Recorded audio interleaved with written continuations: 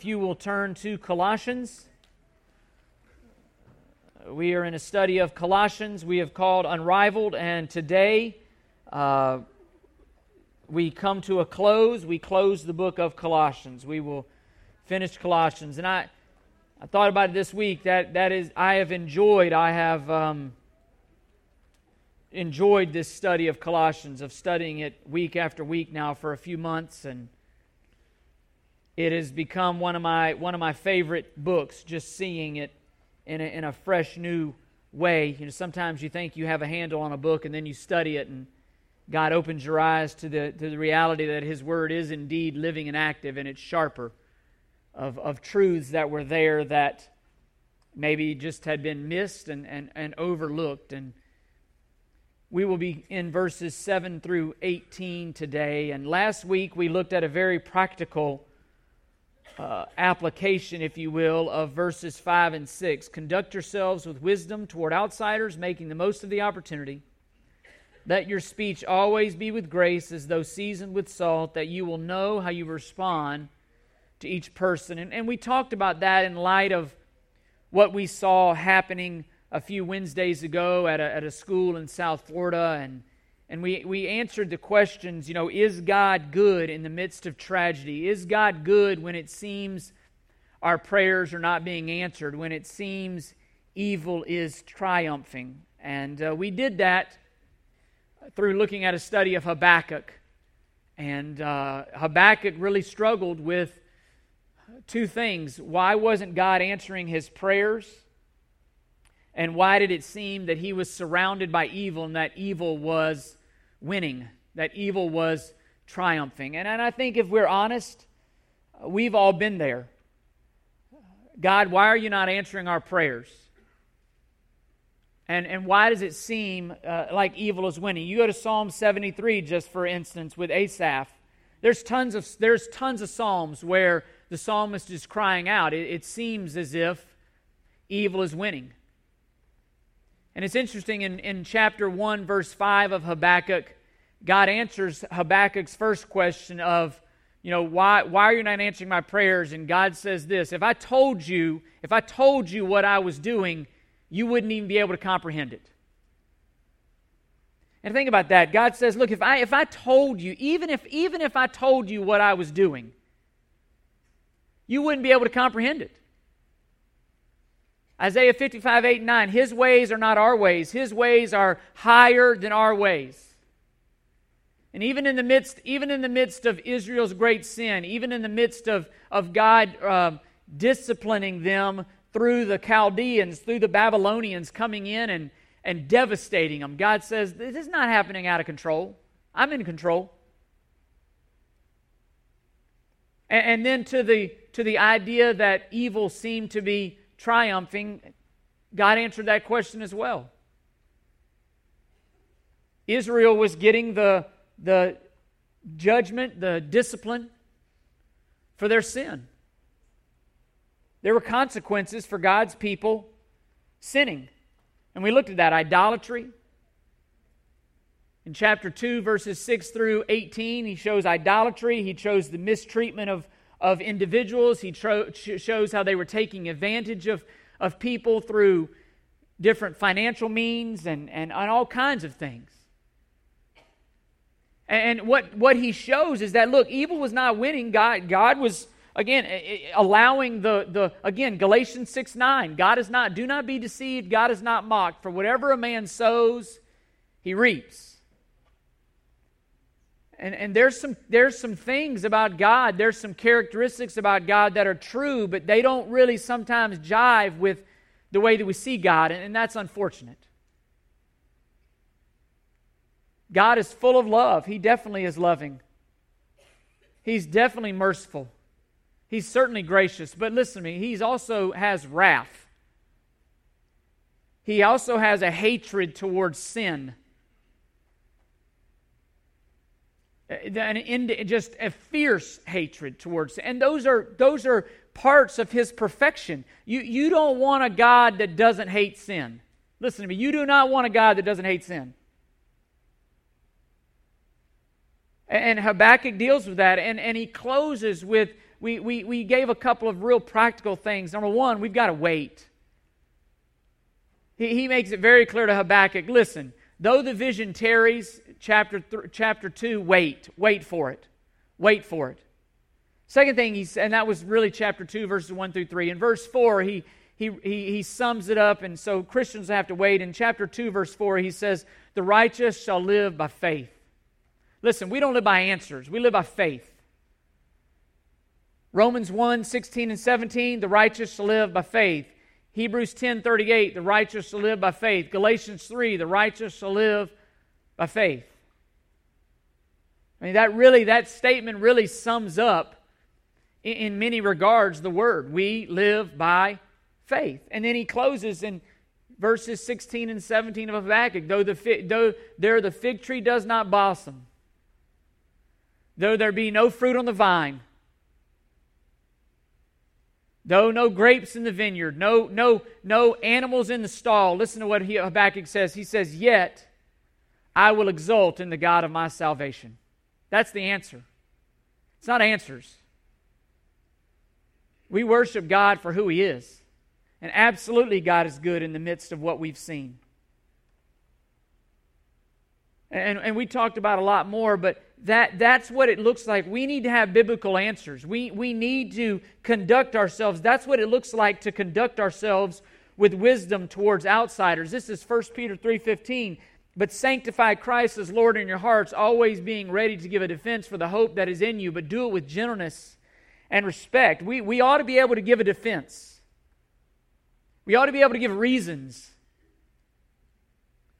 for why we live the way we live. That's what it looks like to conduct ourselves with wisdom toward outsiders, making the most of every opportunity. In Ephesians 5, 15 and 16, Paul says the same thing. He says, be careful how you walk, not as unwise, but as wise, making the most of every opportunity. Why? He says, for the days are evil.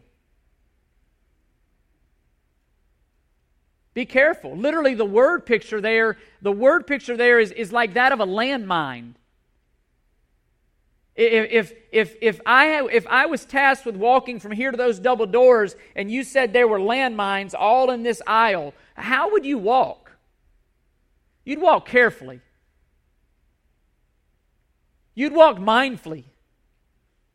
You wouldn't just aimlessly walk down the aisle. You'd make sure that every step was calculated and planned. That's the picture of how we as believers are to walk in the midst of this crooked and perverse generation, carefully.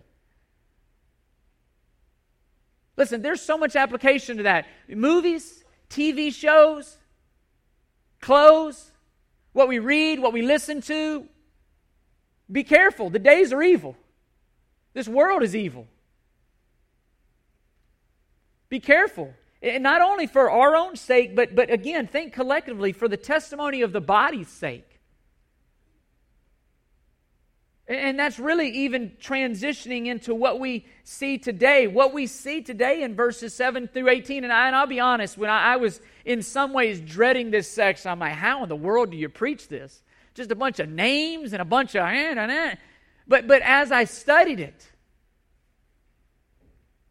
as I actually took my selfish, sinful whatever eye gate off and really dug in, I see what Paul is saying. And I see the implications of what he's saying. I see the greatness of what he's saying. It's rich. And the reality is this: you and I are better together. In spite of all of our differences, in spite of all of our different viewpoints, we're better together. The body is stronger the way that God designed it. Listen to me. United, we are not built the same. We have unity amongst diversity. What you and I want oftentimes is uniformity. Listen, it ain't going to happen, nor should it happen. You shouldn't probably have my viewpoint on every single thing. Why? Because there are still areas of my life that I'm working out. We think we want uniformity. What we really need is unity. is being around people that are different than us, that don't think like us, that don't act like us, and yet are sold out to the gospel. Sold out to Jesus Christ. And what we see here is a focus on friendships. What we see here is, listen, Paul gets all the praise, but there were a ton of people that worked alongside Paul, that worked in the shadows of Paul, that made everything that Paul did possible. And that's the beauty of what I began to see here in this passage. A few people, Paul got all the praise, Paul got all the limelight, Paul got all the notoriety, and yet he was very quick to make it very clear that there's a ton of people that are working behind the scenes, that are playing their role, that are glorifying God, that God is using just as much as Paul and needed in order for Paul to do what Paul does. And that's the same in your life and my life. We need each other. I was studying this, and just the idea that this kind of individual walk with the Lord is really a recent phenomenon. It's really post-printing press. We were meant to walk together. We were meant to study the Scriptures together. We were meant to do life together. We were meant to open up the Word together. Why? Because that if Lee says one thing and 48 other people say the Scriptures say another thing, that's good for Lee. It may be good for the other 48. But we were meant to do it together. But if I'm off studying, or Lee's off studying, or if you're off studying Scripture by yourself and not in community, you can get sidetracked real quick. That's how heresies come about. That's how false teachings come about, when you isolate yourself. And Paul makes it very clear, we were meant to do this together. We were meant to advance the gospel together. We're better together. And friendships matter. How we conduct ourselves amongst each other, how we love one another, how we live with one another, how we're gracious with one another, how we forgive one another, it matters. And again, this is part of what he's saying. Conduct yourself with wisdom towards outsiders, making the most of every opportunity. We need each other. It's why the writer of Hebrews says in Hebrews 10:24, do not forsake the assembling together as is the habit of such, but encourage one another as long as it is called today. We need each other. And so Paul, I want to ask ourselves some questions, and you see them on your handout, because I think Paul gives us a glimpse of what gospel-centered friendships should look like. Gospel-centered friendships. I think that's what we see here, a community of fellow workers, a community of co-workers, intent on one thing, advancing the gospel. Intent on one thing, making much of the gospel. That was the center of these friendships, living in light of the gospel, helping one another live in light of the gospel, in light of who they were in Christ, in light of what they've been given. Even verse 17, take heed to the ministry which you have received in the Lord, that you may fulfill it. That's why we need each other. So when we fall down, there's somebody to pick us up and say, keep going, let's fulfill the ministry you've been given. Fulfill the task you've been given. Not individually, corporately. And even a church that is submitting even their friendships to the Lordship of Christ. That Christ would be Lord and supreme and sovereign over even friendships. And again, understanding that we need each other if we're to accomplish what God has for us. And so you'll see on your handout the main point, even our friendships must be centered upon the supremacy of Christ and our gospel-centered mission. We exist for the advance of the gospel. And we'll break the passage down in chunks, so I won't read it 7 through 18. We're going to read it together. But in Paul's letters, it's very clear that he had a lot of friends. It's in Paul's letters, it's very clear that he had a huge supporting cast, if you will. If you were to read Romans 16, Paul mentions 33 friendships. 33 friendships that helped him do what he did and go through what he did. That while they were with him in Rome, while he was in prison, and he greeted... Paul even does something that would almost be unheard of today. Paul mentions people from other churches. Think about that. He wasn't in competition with them. He wasn't envious of them. He mentions them. He talks about them. Again, you see the corporate nature in the body of Christ. And the one thing that brought all these relationships together was Christ. The one thing that brought all this gospel, all these things together, it was the gospel. That was what they shared in common. Listen, the last 2 weeks, trust me, there's a lot we don't share in common.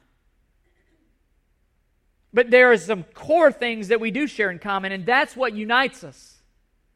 Our attitudes about these other things, listen, you can work that out in the gospel. We're never going to agree on some of those things. But here's what we can agree on. Jesus Christ. The deity of Jesus Christ, the supremacy of Jesus Christ, the lordship of Jesus Christ, the one that He is the one and only way that a person is reconciled to God, that receives righteousness that's required, imputed righteousness. They had been saved by the gospel, and that's what energized them. Were they different? Yeah, they were different. And yet they were together on the gospel. God in His design has made us social, communal people. Again, all the way back to the garden, He made Adam a what? A helper. You can go to Ecclesiastes 4, 9 through 11. 2 are better than 1 because they have a good return for their work. If one falls down, his friend can help him up. But pity the man who falls and has no one to help him up. Also, if 2 lie down together, they will keep warm. But how can one keep warm alone? Proverbs 13:20, he who walks with the wise grows wise, but a companion of fools suffers harm. Proverbs 27:17, iron sharpens iron. So one man sharpens the countenance of his friend. We need each other. Paul needed co-workers. He was okay with that. He needed others. And as a result of the gospel, Paul developed many friendships, all centered, but they were centered on the advancement of the gospel. They set their egos aside. You go to 1 Corinthians 3, some worship Apollos, some Paul, some this, and Paul basically says, who cares? It's Christ. It's Christ. We're fellow laborers. We're co-laborers. It's Christ. And so as I studied this week and bringing it to the pulpit, I want us to ask ourselves some questions about our friendships. Do our friendships with other Christians, as we look at these characteristics that we see here, ask yourself, do your friendships with other Christians reflect these characteristics? Do your lives... Does my life, does your life, does our lives communally as a body here in Odessa, do our lives reflect a gospel-centered approach? Are we marked, or our relationship marked by the characteristics that marked Paul's life with his friends? A really practical, but I think a very circumspect view here. And look at verse 7 through 9. As to all my affairs, Tychicus, our beloved brother and faithful servant and fellow bondservant in the Lord, will bring you information. For I have sent him to you for this very purpose, that you may know about our circumstances and that he may encourage your hearts. And with him Onesimus, our faithful and beloved brother, who is one of your number. They will inform you about the whole situation here. I think the first thing we see and the first mark of our friendships is this. Gospel-centered friendships see fellow believers as family. Family. We're not in competition. We're not in isolation. They're not indispensable. They're family. Look at what he says. Beloved brother, faithful servant, fellow bondservant. Onesimus, faithful, beloved brother. Paul again, he related to these fellow workers. He related to other Christians. He saw other Christians as family. They were family. They shared Paul's circumstances while he was in prison. They encouraged the hearts of the other saints. They went through whatever Paul went through. You see this in Romans 13. Weep with those who weep. Rejoice with those who rejoice. That's the body.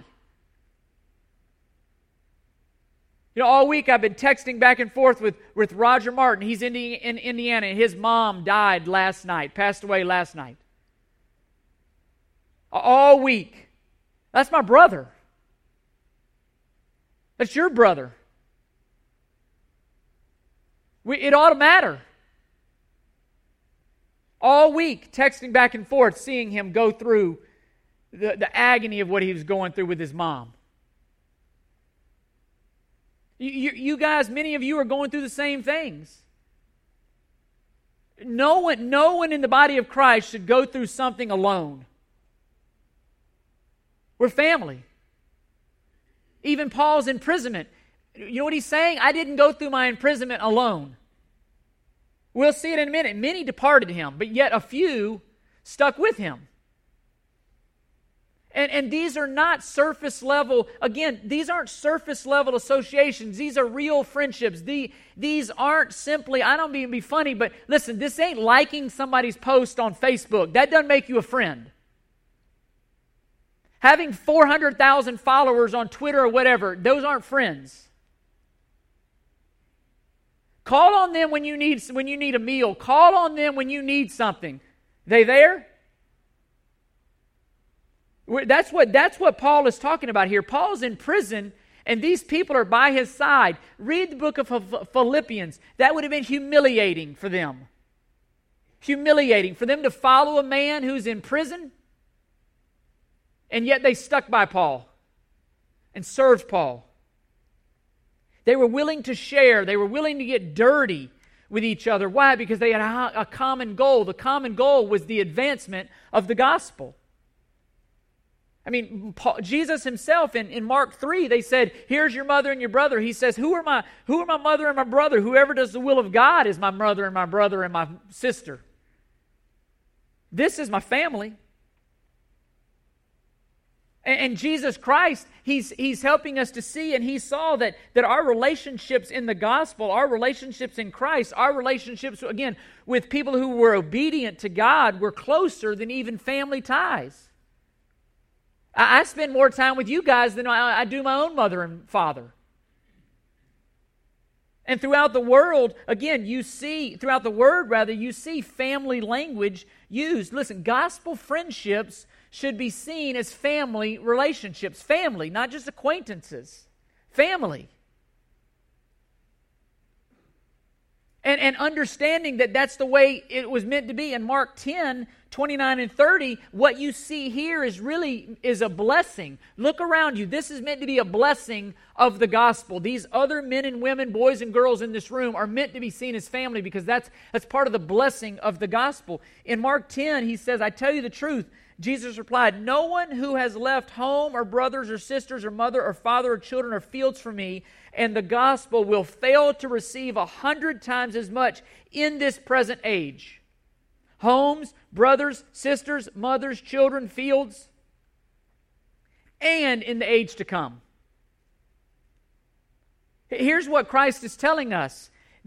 He's telling the disciples, He's telling you and I that new family members are the reward of leaving everything you have for the gospel. You gain new family members. As they went from town to town to town to town, other believers let them in their home and fed them and clothed them and took care of them. They did exactly what their family would have done. It's a picture of you and I, of family. The reward was new family. Those who take up the cost of faithfully furthering the gospel and God's kingdom, He's saying you will receive new intimate relationships, and that will be part of your reward. New family members will open up your home. New moms will clothe you and feed you and care for you. It's a reward of gospel ministry. It was Paul's reward. He called them dear brothers. I remember back in the hurricane, people were opening up their homes to other members. That's what it ought to be. The church ought to look like that. That shouldn't be a rare thing. That ought to be the norm. Looking after one another. Co-laborers. We're not in competition. We have one mission. All of us share a mission to advance the kingdom of God through the gospel. We're not enemies. And again, even in Ephesians chapter 4, many parts, one goal. The building up, the edification of the saints to maturity so that they're not tossed around by every wind and wave and trickery of doctrine. Lots of different gifts, lots of different abilities, one goal, spiritual maturity, spiritual development. And we need each other. I lack in so many areas that you are gifted. You lack in some areas that I might be gifted. We need each other. You know, my right arm has functions that my left arm doesn't. You know, my foot, that's why the body is the body of believers is pictured as a body. He's gifted all of us to need each other. We need each other. So the question I ask here is the church like a family to you? Do you see other believers as brothers and sisters? How do you think it affects how we serve one another when we don't see each other rightly as a brother and a sister? I grew up as an only child. You're the only brothers and sisters I'll ever have. But I need you. And you need me. And we need each other, and we have to see each other as a family. Listen, that's why we do Fellowship 3. That's why every quarter we're putting you in homes with 2 or 3 other couples. Look, so you'll learn to get along. So you'll learn to love one another. I'm not saying, look, some groups are going to get along better than others. I get that. But listen, it's good for you to learn to love people who are different than you. It's good for you to get to know other believers in this body. We need it. I've had dinner over the last 5 years with people I probably never would have had dinner with. I built relationships with people in that 1 or 2 hours that are far more advanced today because of those dinners than they would have otherwise. There's a purpose behind Fellowship 3. If you're not involved in Fellowship 3, raise your hand, Tom. Tom coordinates it. He plans it. He's got this master spreadsheet that I can't interpret. Sends out. You ought to be involved. Listen, not only for your good, but for the good of this body. We're stronger when we're stronger when we know each other, when we know about each other, when we can serve one another. We're stronger that way. Not 300 individual, mutually exclusive people running around doing their own thing. No, 300 people that are bound and bonded by the gospel, who are learning to love people who are different than them. The world sees that. That's conducting ourselves with wisdom towards outsiders. That's making most of every opportunity. That's being careful how we walk. That's with our speech. Why? Listen, why? The why is the gospel. The gospel. Once a quarter, you're in somebody else's home with 2 or 3 other couples. I believe God's glorified by that. I believe the relationships here at Odessa are strengthened by that. I believe you as an individual believer are sharpened by that. I mean, these are your brothers and your sisters. These are people who are going to one day maybe act like your mom and love you and care for you and feed you. And this really is something that, spend time with Esther and Agnes and David and Akin and talk about the Nigerian culture that they come from. They see this here. They experience this here. They experience one another, treat one another as family. Our culture in America fights this with this individualistic mindset. I mean, think about this. When's the last time anybody opened up their home for people? Family. Gospel-centered friendships are like family, and Paul makes that very clear in verses 7 through 9. But gospel-centered friendships are willing to suffer and bear one another's burdens. Bear one another's burdens, and that ties in with family. But look at verse 10. Aristarchus, my fellow prisoner, sends you his greetings, and also Barnabas, his cousin Mark, about whom you received instructions. If he comes with you, welcome him.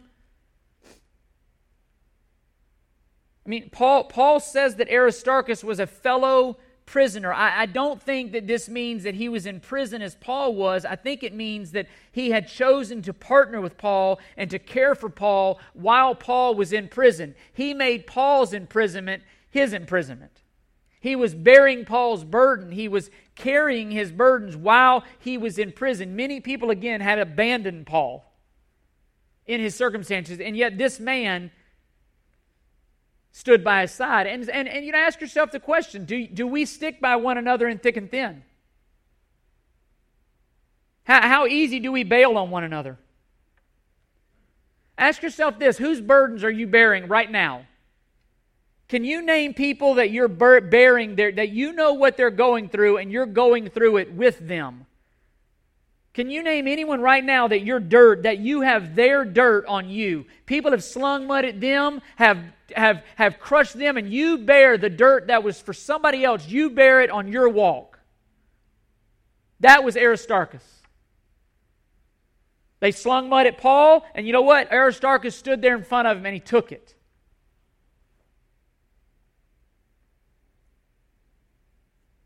And while Paul was in prison, again, go to Philippians 1. People were preaching the gospel out of false motives. They were taking advantage of Paul's circumstances. And you know what Paul says? He says, who cares as long as the gospel is preached? Interesting. Go read Philippians 1:18.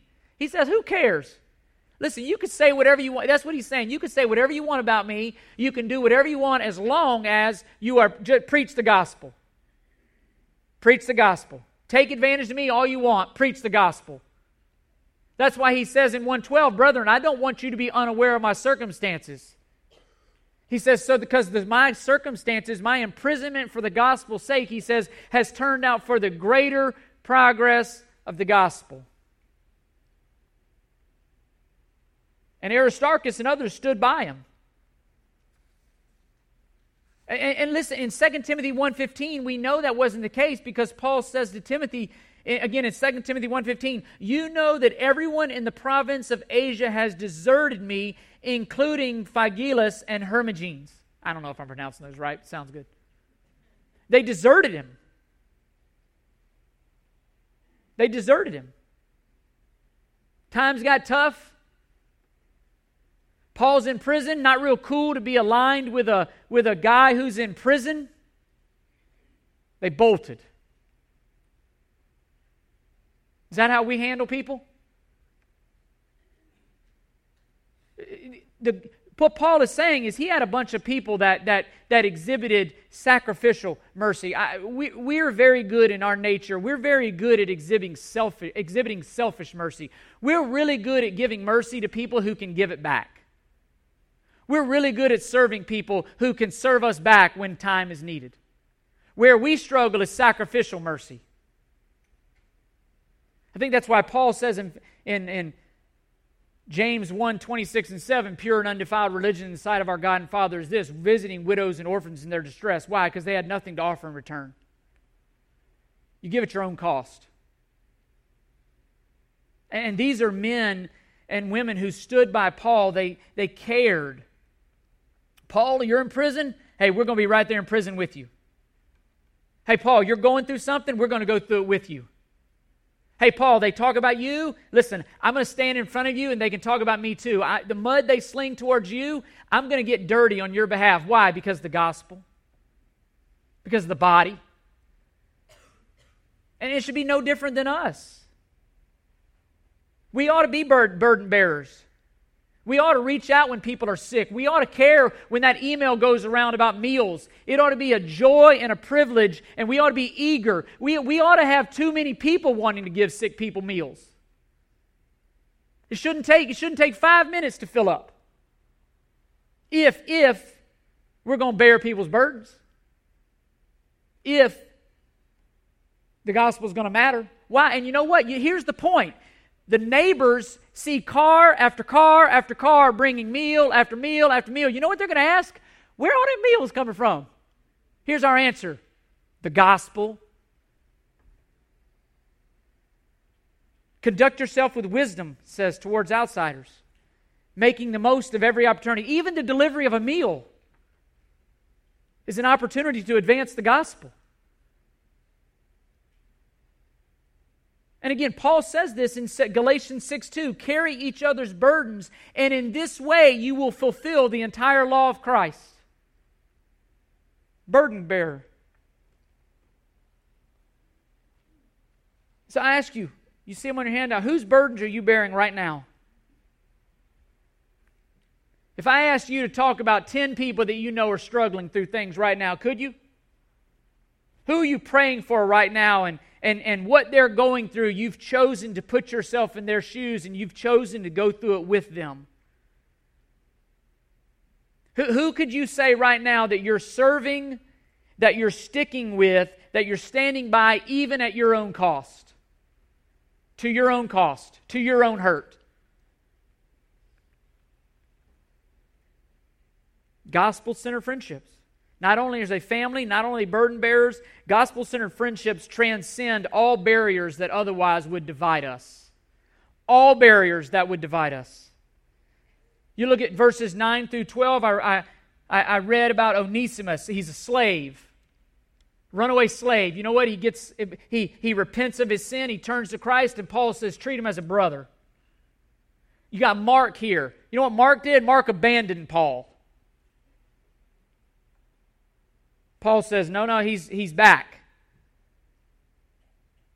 Verse 11, Jesus, who is called Justus, these are the only fellow workers for the kingdom of God who are from the circumcision, and they have proved to be an encouragement to me. Epaphras, who is one of your number, a bondslave of Jesus Christ, sends his greetings always, laboring earnestly for you in his prayers, so that we may stand perfect, fully assured of all the wisdom. Verse 14, Luke, the fellow beloved physician, sends his greetings. Verse 15, greet the brethren who are in Laodicea and Nympha and the church there in her house. When this letter is read among you, have it also read in the church of the Laodiceans. And for their part, read my letter that is coming from Laodicea.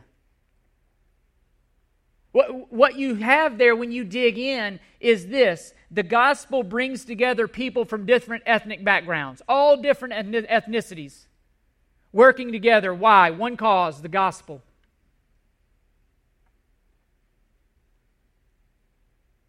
But it didn't just bring together people from different ethnic backgrounds.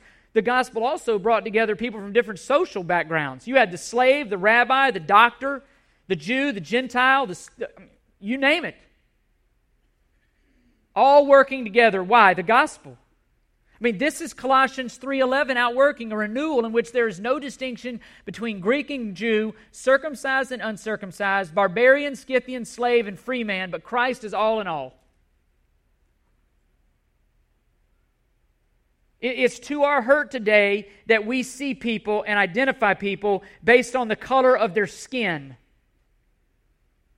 based upon their ethnicity, based upon their social status. That we allow all these things to distinguish us. Those are all man-centered, man-made distinctions. I'm reading a book right now by Ben Watson. He's a tight end for the Ravens, and the title of the book is Under Our Skin, and it's about race, and it's about relationships. And this guy has written, it's a phenomenal book. And it's teaching about listen, I only see things as a white middle class man. But yet when I hang out with people who are not like me, you know what I begin to see? I begin to be sharpened because I begin to see things through different eye gates. I begin to understand what it's like to live as a female or as an African American person or this or that or that. And I need that. It cuts down on my ethnocentricities and all the arrogance and all the things that are just sin-oriented in me. We need that. I mean, the body of Christ again, today ought to be a picture of what we see in Revelation 7, where every tribe, every tongue, all of them gathered at the throne worshiping. Now, I get it, there's worship styles and all that, but yet the gospel exalts unity amongst diversity. The why is the gospel. You may have no other rationale or reason for hanging out or pursuing that person except the only one that matters, the gospel. They're your brother, they're your sister.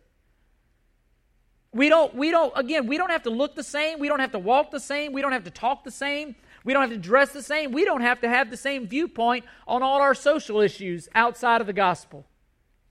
And yet we're family. I mean, there's only 4 of us in our house and we don't agree. And really boil that down to 2 of us. We don't agree on everything. Let's get 250, 300 people in a room together. You know what Satan wants us to do? He wants us to make the lesser things the major things. He wants to make personal convictions that we have about things, that we ought to have about things. He wants us to make those the main thing. He wants us to care more about things, again, such as gun control than we do the gospel. That's what he wants. For us to argue and fight about that instead of progressing the gospel and allowing the gospel to work out convictions on that in all of our lives.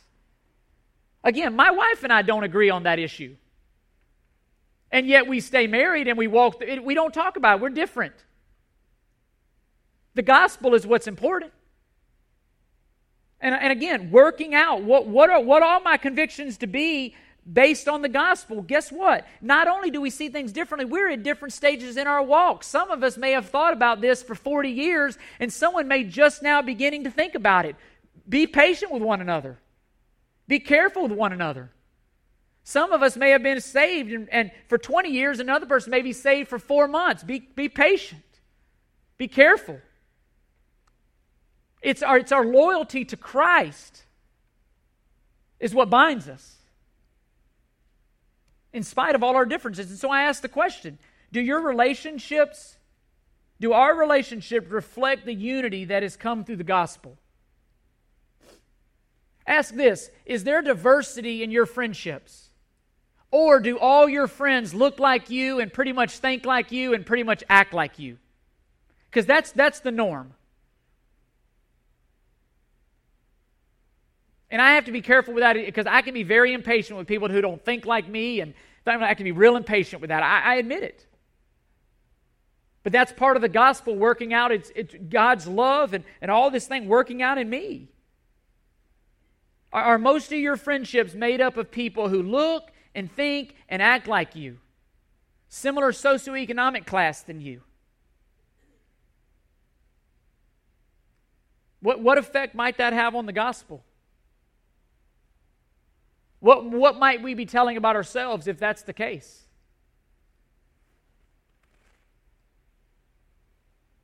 You know, it's interesting, in 1 Corinthians 9, Paul, very profound here, and I love what he says here in verses 19 to 22. Listen, this was Paul's attitude. For though I am free from all men, I have made myself a slave to all men. Why? So that I may win the more. To the Jews I became as a Jew so that I might win Jews. To those who are under the law, as under the law, though not being myself under the law, so that I might win those who are under the law. To those who are without law, as without the law, though not being without the law of God, but under the law of Christ, so that I might win those who are without the law. The Reader's Digest version is the first one. He's talking about Jews, and now he's talking about Gentiles, in a sense. To the weak, I became a weak. To the weak, I became weak, that I might win the weak. I have become all things to all men, so that I may by all means save some. I do all things for the sake of the gospel, so that I may become a fellow partaker of it. There's no ethnocentrism there. There's no pride in his own race. He wasn't clinging to this or that. You go to Philippians 3, he says, for Christ's sake, I've count the loss of everything as gain. Why? That I may know Christ more. And Paul left everything. I mean, he was at the top of the food chain with regards to Phariseeism, and he walked away from it. Why? For the gospel. And Paul says, I'll do whatever it takes, obviously within the bounds of the word, I'll do whatever it takes to advance the kingdom of God and by all means save some. He was not willing to allow his culture to interfere with the gospel.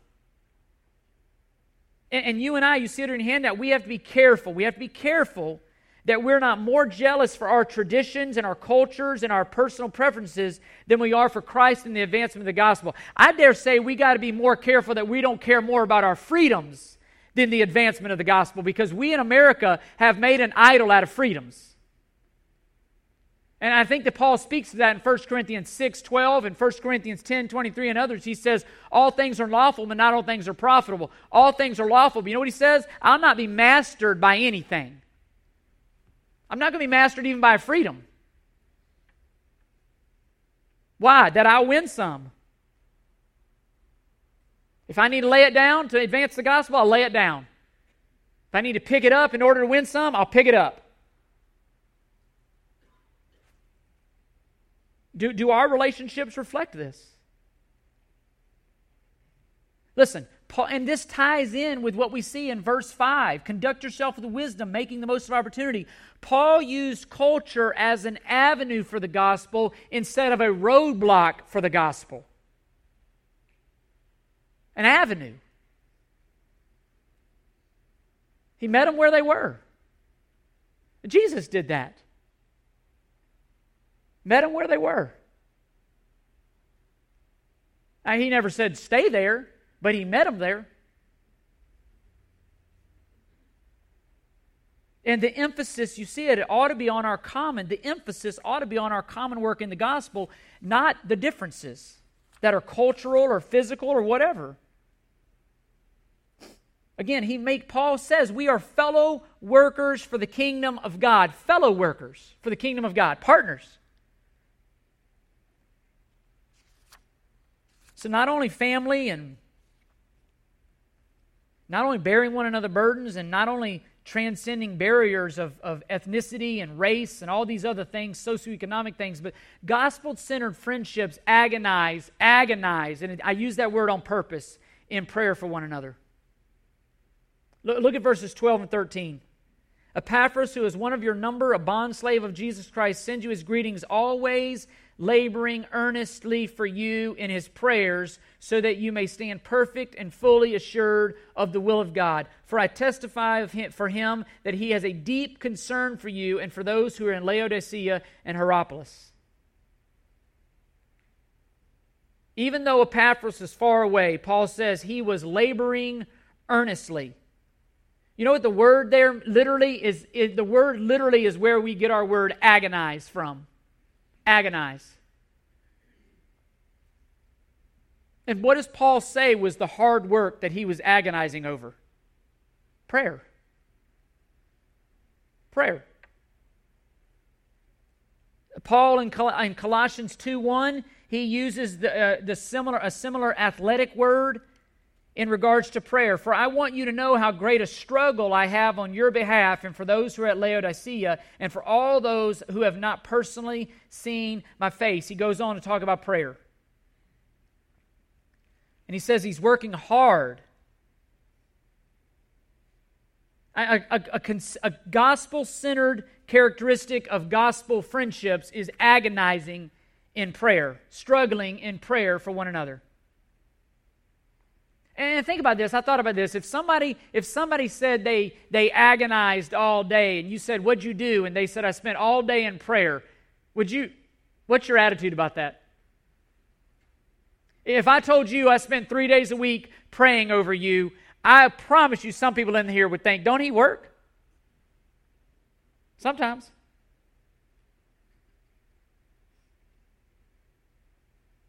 Gospel-centered friendships.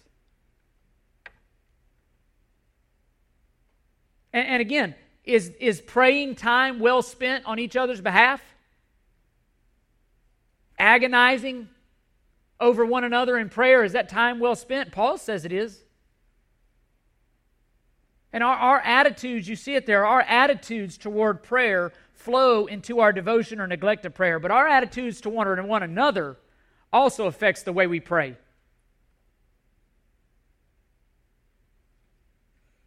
I mean, I remember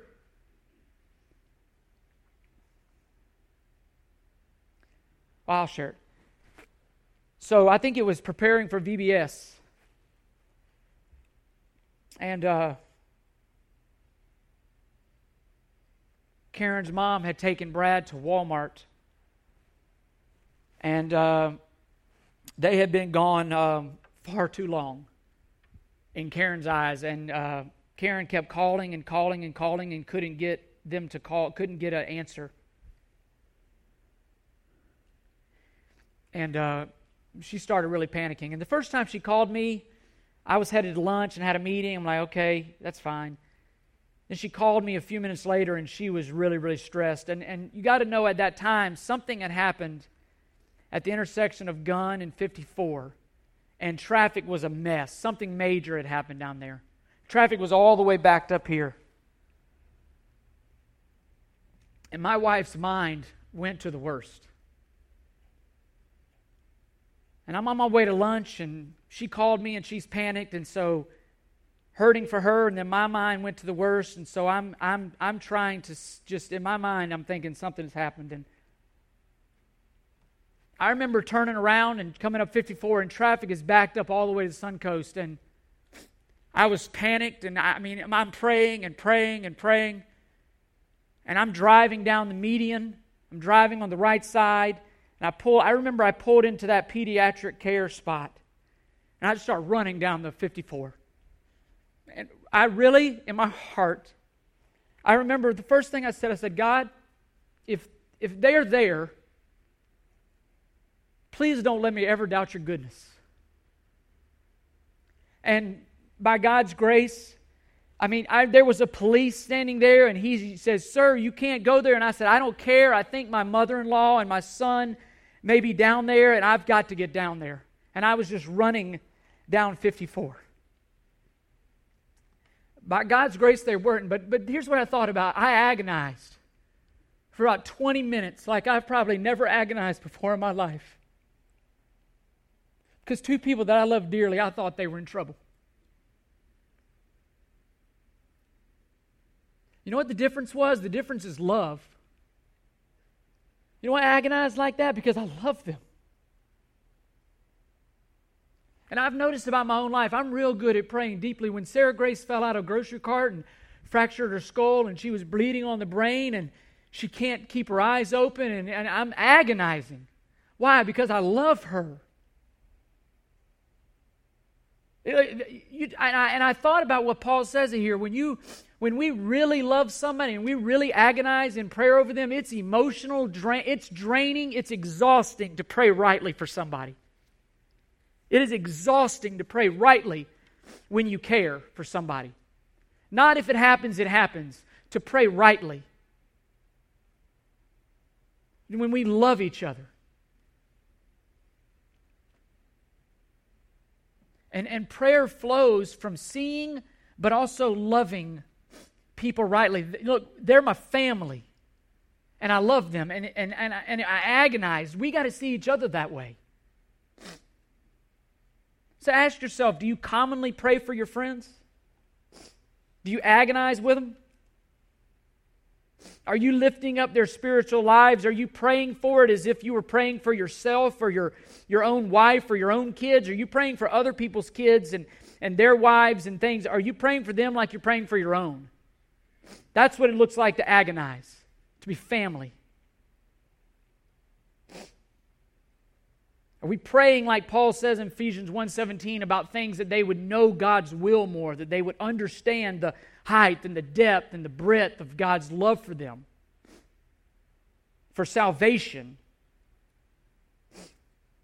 But I close with two more real quick. Gospel-centered friendships encourage the study of Scripture. They're friendships that center around encouraging one another with regards to the Word. Verse 16, when this letter is read among you, have it also read in the church of the Laodiceans. And you, for your part, read my letter that is coming from Laodicea. You have to understand, in this culture, the reading and hearing of God's Word was a communal thing. Everybody didn't have Bibles of their own. They would gather to read the Word together, to study the Word together. These letters, many believe that Ephesians and some others were circular letters. They would pass around to many different cities, and they would be read publicly and studied publicly. And these friendships that Paul had, they centered around the Word. And you see it, the early congregations of believers supported one another in the study of the Word. You look at 1 Timothy 4:13, until I come, devote yourself to the public reading of Scripture, to its preaching and to its teaching. Biblical friendships are centered upon the Word of God. This is Colossians 3:16. Let the Word of Christ richly dwell within you. In our conversations, in our relationships, are our conversations centered on the Word? Are we encouraging people in the Word? Are we asking about their quiet times? Are we asking what they're studying? Are we asking what God's revealing to them? Are we asking about the sports and the NCAA and should athletes be paid and all that? Listen, I got opinions, but that's not central to my friendships. The Word. Word-centered. And you see the question there. Can you say that you encourage your friends regularly in their study of the Word? How often are your conversations with your friends centered on the Word and what God is teaching you? And you think about it, what effect does that have on the world around us? How often do you tell people, man, I got to tell you, let me tell you what God showed me in His Word today. Let me tell you what God's teaching me in the Word today. Let me tell you how God opened my eyes up to this passage in a whole new way.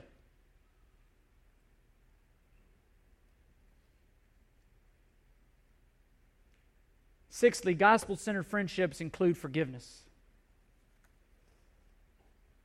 And all throughout this passage, you'll see Mark's name.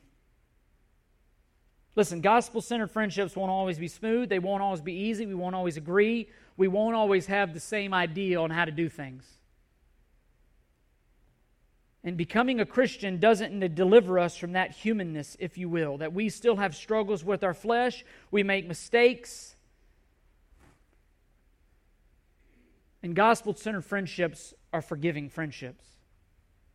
And all throughout this section, you see the pain, and all throughout Paul's life, pain, discouragement through friendships, even Mark. And yet Paul here, you know what he says? Welcome him. Welcome him. And the reality is this: much pain can come from gospel friendships, and we must be willing to work through that for the good of the gospel. My family members, the people that I love, have the greatest capacity to hurt me. You know why? Because I love them and we're close. And look, Karen knows all about Chris. If Karen wants to destroy Chris, Karen can destroy Chris. She knows where all the kinks in the armor are. She sees them every day. She deals with them every day. She watches every day as God is hopefully forming me more and more into His image. But in the meantime, how do we relate to one another as we're being formed, as we're being molded? Are you a forgiving person? Anyone in the body of Christ that you're currently holding a grudge against? You're hurting the advancement of the gospel. Think about in what ways is your willingness to forgive enabling an opportunity to advance the gospel? Forgiveness. And all of this, listen to me, as we close this letter, all of this goes back to the supremacy of Christ, the unrivaled nature of Christ. The why behind all of this is Christ. It's the gospel. It's the gospel. That Christ would be seen as supreme and unrivaled, even in our friendships. I pray that as we close Colossians and move on to something else, that we would not forget that Christ would be our all in all, even in our friendships.